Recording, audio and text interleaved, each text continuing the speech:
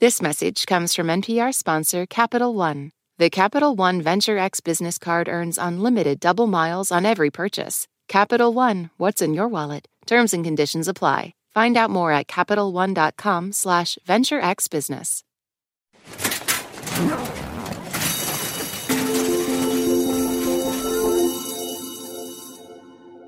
Hey everybody, Maddie Sophia here. And Emily Kwong. And today we have for you another back-to-school episode. We'll revisit something you may have learned in science class and dig in a little deeper. Yes, many of you wrote in with back-to-school ideas, and we got this one from listener Michael Salwasser, who wrote, "My 5-year-old granddaughter is learning about the 5 senses. It's frustrating because I know there are a few more." And Michael, you are right. Yes, there are more than 5. This is André White, assistant professor at Mount Holyoke College, where he teaches neurobiology. I can understand Michael's frustration, but part of it has to do with the fact that those 5 senses or sensory systems have discrete identifiable organs. Totally. I remember in kindergarten, we learned that eyes were for sight, ears were for hearing, nose was for nosing, mouth for taste, and skin for touch. Honestly, we can blame Aristotle for this oversimplification because he described the 5 senses in De Anima in 350 BC. Come on, Aristotle. Okay, all right. So the number 5 really does have, ancient roots. Yeah, roots we're going to pry out of your head and replace with what modern science has to say about sensory organs, sensing, and yes, additional senses. Today on the show, your senses and you, the beautiful, intricate system that carries information from the outside world in. And how we all may be living in our very own version of the Matrix. This is Short Wave, the daily science podcast from NPR.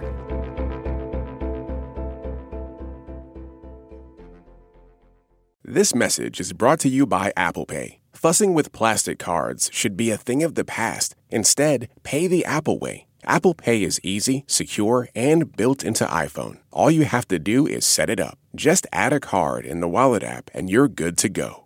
This message comes from NPR sponsor REI Co-op. REI has gear, clothing, classes, and advice for camping and glamping, biking and hiking, axing and snacksing. Visit your local REI Co-op or rei.com for the 1,000,001 ways to opt outside.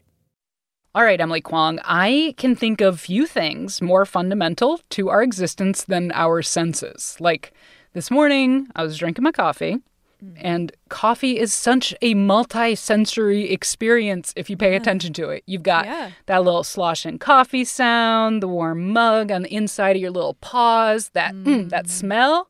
Honestly, the tagline of our show should be Shortwave, brought to you by coffee. And of all the senses, I asked our neurobiologist André White his favorite. I'm a foodie, so I'm going to say taste. I asked him, when the pandemic is over and travel restrictions are lifted, what would you eat first? And he said, no question, ackee and saltfish in Jamaica, where he grew up. Ackee is a fruit that grows on a tree there that you can boil, and saltfish is cod that has been preserved in salt, and I love it all. I mean, it sounds delicious, Kwong. Yeah, sensory information is potent. André says that from a neurological perspective, you can think of our senses as an internal representation of our external environment, as well as our place and movement through that environment. More on that in a minute. But first, I want to talk about what makes this all possible, your sensory nervous system. What I didn't realize until talking to André is that this system, Maddie, is finely tuned. So the unique thing about our senses is that we have specialized receptors that are tuned to individual stimulus. What? Right. So the reason why... That blows my mind. Right. So the reason why you can see light with your eyes is because we have photoreceptors in our eyes. And the reason you can't see light using your ears is because we don't have photoreceptors in our ears. And so the information for those individual types of stimulus, they get converted into electrical and chemical signals into the nervous system. So chemoreceptors figure heavily into taste and smell. For touch, which he defines as our somatosensory system, we have a variety of receptors. Some pick up pressure and temperature, but also pain, itch. Some help with proprioception, which keeps track of where our limbs are at any moment, like whether your arm is reaching out for that cup of coffee or scratching your head.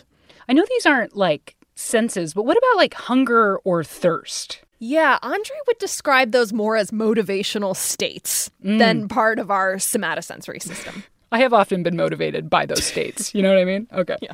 Okay, so a sense could be broadly defined not as a specific type of stimuli, of information from the outside world, but this highly specialized circuitry in our bodies with all these receptors paying attention to different stimuli and then converting them into signals our brains can understand. You nailed it. Yep. And it all gets put together in the brain to give us, in large part, without consciousness, a representation of the things we see, feel, hear, taste. You know, I feel like this is getting into some like almost philosophical territory, Kwong, because if our senses are just a representation of the outside world in our brain, how do we know if the world is real, Do you mean, are we living in the Matrix? I mean, I'm not meaning that.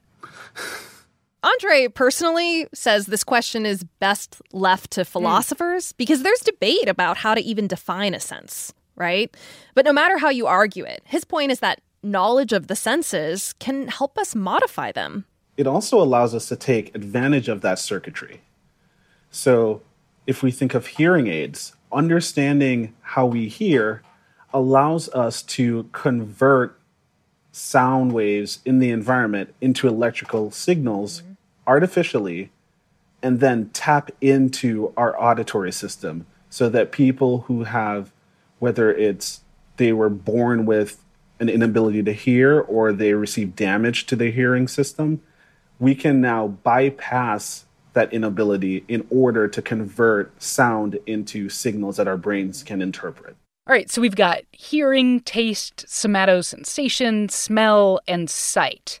Kwong, I gotta know, what's the sixth sense? I know you want to know. I did too. But like I said, there's scientific debate about how to divide up and define the senses. Right. André was comfortable naming number 6. He said it was the vestibular system. So your sense of balance and where you are in space. Right. Super important. And that sensory organ is like in your ear area, right? Exactly. Ears do a lot more than help us listen. Your inner ear is lined with hair cells.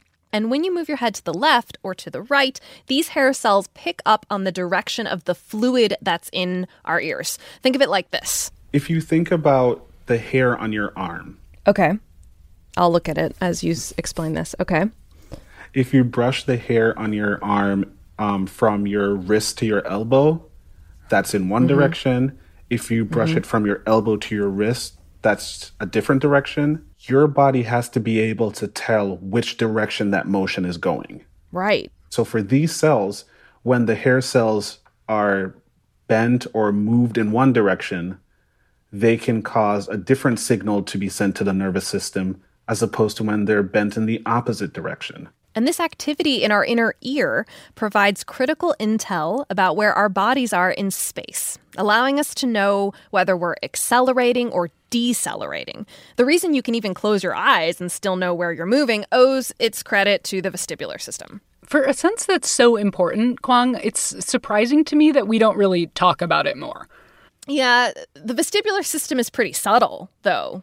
Right? Many of us take our balance for granted. You start to notice it when there's, let's say, damage to your ear. That can impair your balance. Or motion sickness. That's when your vestibular system, for example, says you're going in one direction and your eyes say you're going in another direction. Basically, the vestibular and other systems send conflicting messages. And then you get all nauseous, but you really don't want to put that book down because it's really good and you're reading in the back of your car. You know what I mean? Been there, done that. And just to underscore all the value the vestibular system provides, I then invited André into a thought experiment. I asked him, what would our lives be like without it? Oh, wow. And his response was pretty illuminating. I would say that we would have very tired eyes. Imagine going up and down stairs. You're not thinking about each rung on the stairs. But if you weren't able to feel your sense of self in that space and balance, you would have to look at every time your foot was going to make a step on a stair. Sports would move like molasses because athletes would have to constantly be looking at where their body was in space and to know which way to go. And I'll say it, just forget about flashlight tag, the best kind of tag, you know? Oh, forget about it. Too dark to know where you are without your vestibular system. And say goodbye to TikTok dance videos. It would actually make life a lot more boring. Wow, I'll tell you what, I will never take my vestibular system for granted again, Kwong. Like, I feel like maybe I'm going to go juggle right now, maybe, you know, something like that. You could even juggle with your eyes closed, and then you'd really appreciate your vestibular system. Could I? All right, Emily Kwong, my forever learning buddy and definitely previous teacher's pet, I'll say it. Okay. Thank you for taking us back to school today. I try my very best.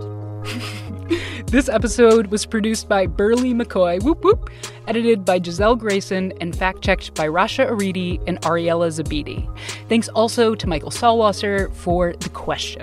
I'm Maddie Safaya. And I'm Emily Kwong, and this is Short Wave from NPR.